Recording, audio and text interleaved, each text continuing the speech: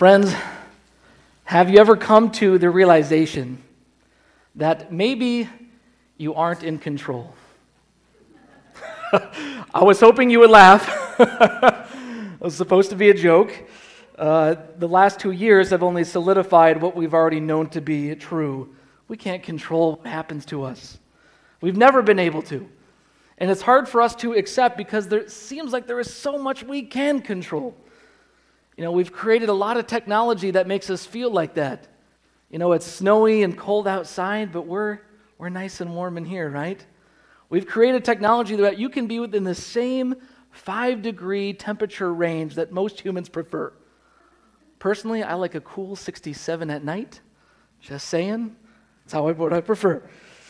But what do we do when we face situations and hardships and trials over which we have no control? Now, in the ancient world, the thing that most people considered out of the realm of human control was the sea. One scholar says the sea represented cosmic powers of chaos and was understood as a deity who threatened to undo the order of creation. Wow. Nothing is more out of control than the forces at work in the sea to the ancient mind. And even today, with all of our technology, does it not remain an untamable beast? We can blow up mountains. We can excavate the land. We can drill in the Arctic. But the sea, it remains untamed and uncontrollable. So when the disciples, they're suddenly in a storm on the Sea of Galilee, they are in the ultimate situation in which they cannot control. Can you imagine yourself in that boat that day? I want to remind you that this is not a legend. This is not just a Sunday school story. This really happened. In fact, it's a dangerous reality today in the Sea of Galilee. In fact, there's cars that are parked on the western shore, and there's warning signs that waves can come and damage these cars in these storms. And one scholar says that the Sea of Galilee, it was famous for its sudden storms, which blow down from the surrounding mountains and transform it into a boiling cauldron. Wow, what a picture. And this was all the more dangerous that it happened at night. The story's easy enough for us to remember and to retell.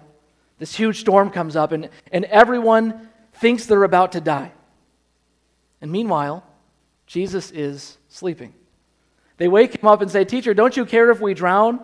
And then Jesus, he rebukes the wind and the waves. Immediately the storm stops, and Jesus says, "Why are you so afraid? Where is your faith?" And now the disciples, they're actually probably more terrified of Jesus than they were even of the storm. Who is this? The wind and waves obey him? Wow. And friends, this is the main question that's getting at the main point of this story. Unfortunately, the lesson is not that Jesus calms the storm and he's going to calm your storms too. That's not the point of this passage. Now, there are things that we can learn about our own storms, but that's not the point Mark is trying to get at. Mark is trying to get us to ask, along with the disciples, who is this? Who is this man? Even the wind and waves obey. And the main point is that Jesus is Lord. He's Lord of creation. He is God. And don't lose the wonder, don't lose how incredible this must have been to witness. A man just spoke to the weather. A man just spoke to the uncontrollable sea, and it listened. They've been following around, and they believe he's a great teacher. In fact, they call him teacher in the story, right? They believe he's a prophet, a miracle worker even. And they might already suspect that, yes, he is the Messiah, though they have not said it out loud yet. But no prophet had ever done what Jesus just did here. To the Jewish mind, Old Testament theology, only God can control the chaotic sea. Let me just give you a few Psalms that reference this. Psalm 65:7 says, "You silence the roar of the seas, the roar of their waves, and the tumult of the nations." Psalm 89:8. "Lord God of armies, who is strong like you? You rule the raging sea. When its waves surge, you still them." Let me give you one more. And Mark probably had this psalm in mind when he wrote this story, Psalm 107. It says, "Others went to the sea in ships, conducting trade on the vast water. They saw the Lord's works, his wondrous works in the deep. He spoke and raised up a stormy wind that stirred up the waves of the sea, rising up to the sky and sinking down to the depths, their courage melting away in anguish. They reeled and staggered like a drunkard, and all their skill was useless. Then they cried out to the Lord in their trouble, and he brought them out of their distress. He stilled the storm to a whisper, and the waves of the sea were hushed. They rejoiced when the waves grew quiet. Then he guided them to the harbor they longed for. Let them give thanks to the Lord for his unfailing love." Doesn't it amaze you how similar this psalm is to this story that just happened? It's God alone in both stories who can tame the untamable sea. Friends, let me remind you that when Jesus lived, no one questioned the fact that he was a man. That is the one thing that they knew for sure. This is a man. This is a human being just like us. So, why was Jesus asleep in the storm? If you read some commentators, they say that Jesus' sleep is exemplifying his trust in God in contrast to the disciples' fear. But friends, Jesus was sleeping before the storm started. And you can trust in God 100%. You can trust in God with all your heart, but if there is a storm that is raging on, tossing you about in the boat, you are certainly going to wake up unless you're totally exhausted. You're totally exhausted. Maybe some of you have slept through a storm before. Anybody done that? Yeah, a few people. So Jesus had been on a constant pace of ministry.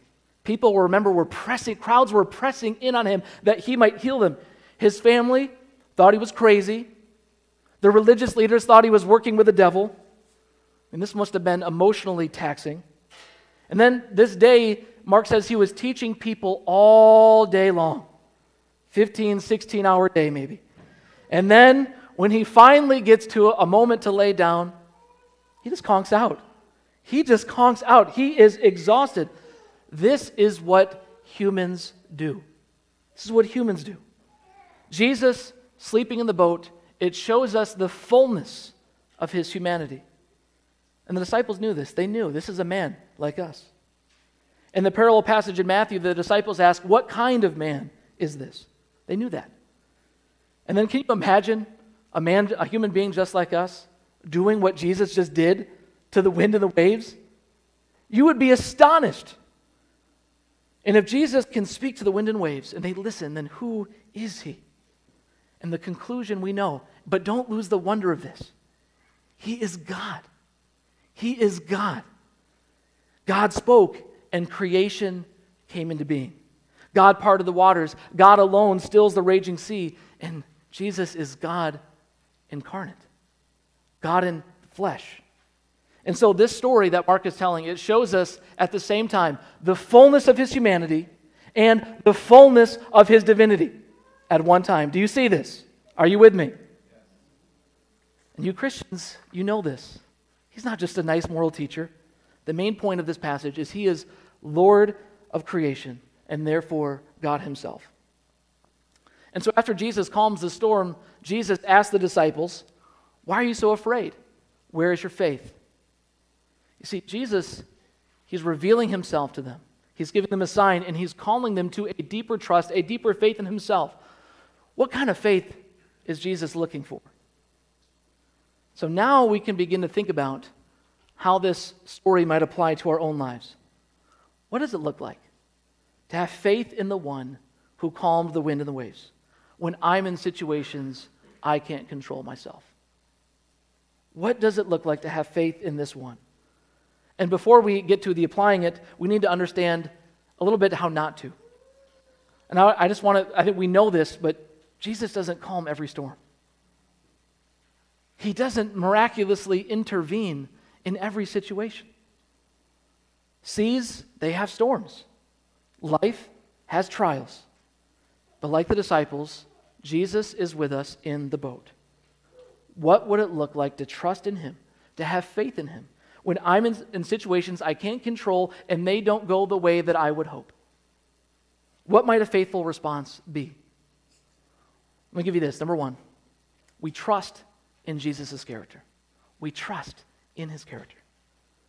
I think maybe the first mistake, if you call it that, the disciples make is that they question the care of Jesus. They wake Him up and they say, "Teacher, don't you care if we drown?" And some translate this or paraphrase it in a more harsher tone. "Teacher, are we to drown for all you care?" The disciples, they are bewildered. They are confused that why is Jesus so unconcerned about our collective fate? They're questioning His care. Don't you care, Lord? I mean, don't we all feel that way sometimes? Perhaps mystified, bewildered, confused about God's lack of intervention. God, why aren't you doing anything about this? Are we to die for all you care? And perhaps if we stay there, it leads us to questioning His character or His love. Don't you care about me, God? Now, biblical lament, it teaches us how to express our deepest disappointments with God. But yet, its normal pattern of how the Bible and the Psalms teach us to pray is not to stay there. We need a more fuller expression than just this passage in Mark. It's not a full biblical lament. It's a situation that happened. But how can we learn from the Bible how to lament? Well, there's actually a psalm that is questioning God, why are you asleep? Psalm 44 says this: "Awake, Lord, why do you sleep? Rouse yourself, do not reject us forever. Why do you hide your face and forget our misery and oppression? We are brought down to the dust. Our bodies cling to the ground. Rise up and help us. Rescue us because of your unfailing love."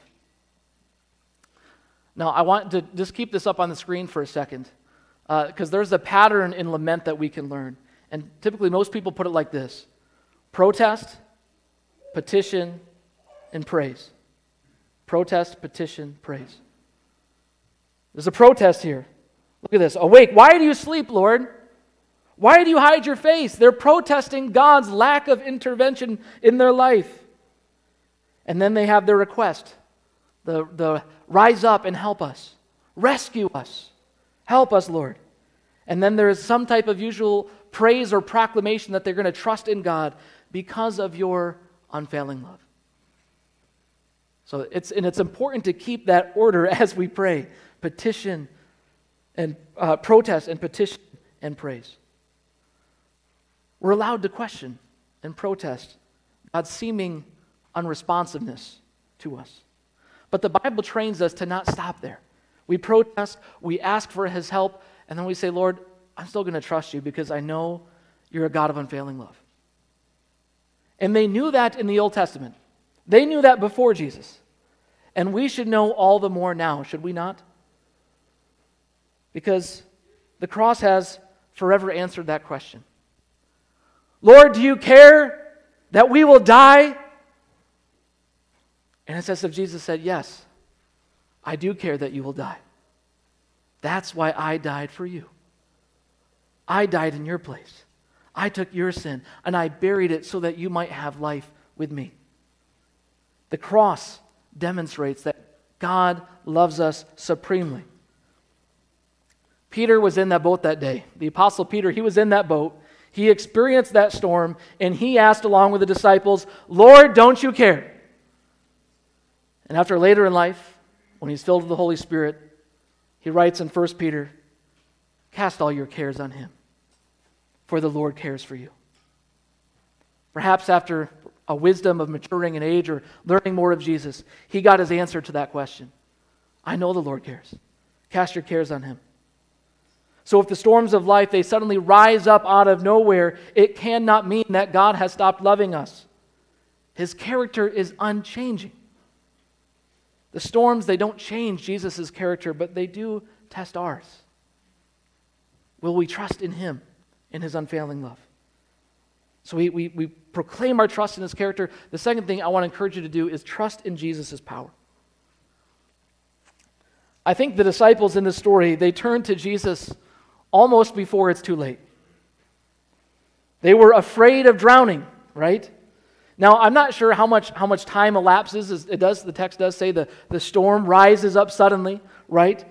But there must have been a little bit of time that passed because they're wondering, how has Jesus been asleep during this? So there's some time has passed. And now some of the disciples, they were professional fishermen. This was not their first rodeo. They had been in storms on the Sea of Galilee. Like I said, this was a common occurrence. They had been out in the boat in a storm before. And so they were doing what they knew how to do, or so they thought. In the parallel psalm that we referenced earlier, the Psalm 107, says that they're rising up to the sky, sinking down to the depths. They reeled and staggered, and all their skill was useless. That can be translated, they were at their wits' end. They didn't know what to do. In other words, they had done everything that they knew how to do. All of their human experience, their knowledge, their skill, it was of no avail. It wasn't enough against the storm. So it's at the moment where they realize we're about to die, they finally have the courage to wake up Jesus. Oh, how we are tempted to do the same, are we not? We look to every other solution before we just simply turn to the Lord and ask for help. I need to get healthier. I'm going to make a resolution. I'm struggling financially. I'll find a way to work more and make more. I'm struggling with a relationship. I'm going to try to fix them. We know how much that works. But if we believe Jesus is truly with us, you believe that, right? If Jesus is with us, how are we not turning to him right away? I imagine him sitting in our hypothetical boat, and we're there trying to adjust the sails, trying to get ourselves out of the storm, and Jesus is like, why aren't you calling on me? Why aren't you turning to me right now? I mean, you have Michael Jordan on your team, and your first instinct is to shoot the ball yourself? Are you kidding me? Pass him the ball. Turn to the Lord. Call on Jesus. The disciples did that, and what Jesus did, it blew them away. It's really interesting, actually, in the Greek. It says a mega storm, a great storm rises up, and after Jesus speaks to it, it says it's a great or mega calm. It's the absolute transformation of the situation, just by the word of Jesus, and it happens immediately, and there's no question, Jesus just did that. He just did that. They were astonished. And I wonder, what did they think that Jesus was going to do when they woke him up? Maybe perhaps they thought that he could somehow protect them while this storm was going on. I don't know what they thought he was going to do. But what he actually did, they did not expect. They were absolutely astonished that Jesus could do that to the wind and the waves. And if Jesus can do that, how are we not turning to him more quickly? Paul says in Ephesians 3, to him who is able to do immeasurably more than all that we ask or imagine. He can do more. Jesus is able. We can never lose sight of that fact. And sometimes he might blow us away with what he does. And I know many of you personally, and I know you have stories. We just did Stories of Grace a few weeks ago. There are stories of God's grace, his miracles in our lives that blow us away. Amen? But regardless of what the outcome is, regardless of what happens, I think maybe the best example of faith in the Bible is that of Shadrach, Meshach, and Abednego. When they are threatened for not bowing down to King Nebuchadnezzar's gold statue, they say to him, if we are thrown into the blazing furnace, the God we serve is able to deliver us from it, and he will deliver us from your majesty's hand. But even if he does not, we want you to know, your majesty, that we will not serve your gods or worship the image of gold you have set up. Oh, brothers and sisters, we believe Jesus can. We believe Jesus can do anything. We believe he's able. In fact, I believe he will deliver us in some way from the storms that we experience.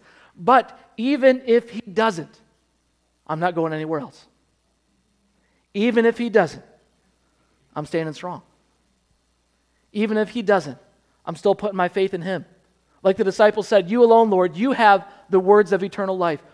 Where else can I go? Where else can I go? Even if God doesn't, I'm not letting the devil tempt me into forsaking Jesus. Even if he doesn't, I'm doing everything I can to stand, and after having done everything to stand, I will stand, as Paul says. Are you with me? We trust in his power. We also trust in Jesus when obedience is dangerous. This whole thing started with Jesus' call. He said, let us go over to the other side. Let's cross over the other side. Crossing a sea at night, somewhat dangerous. He asked them to do something with some risk involved. There may be occasions when Jesus does this, when obedience to him puts ourselves in dangerous situations. Now, most scholars think that Mark's original audience, as they're reading this is the persecuted church.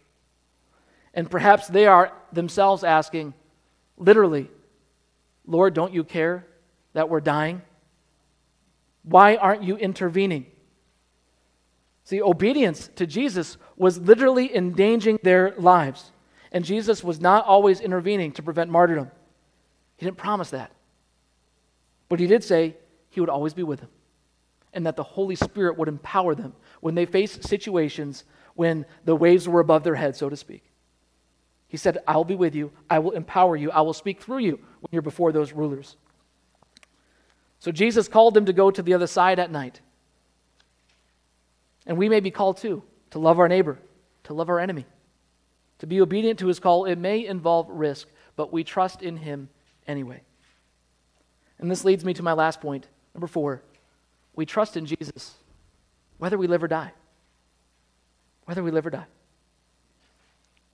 After the storm calms, Jesus says, why are you so afraid? Where is your faith? I was pondering this. I had to ask, what were the disciples afraid of? What were they afraid of? They were afraid to die.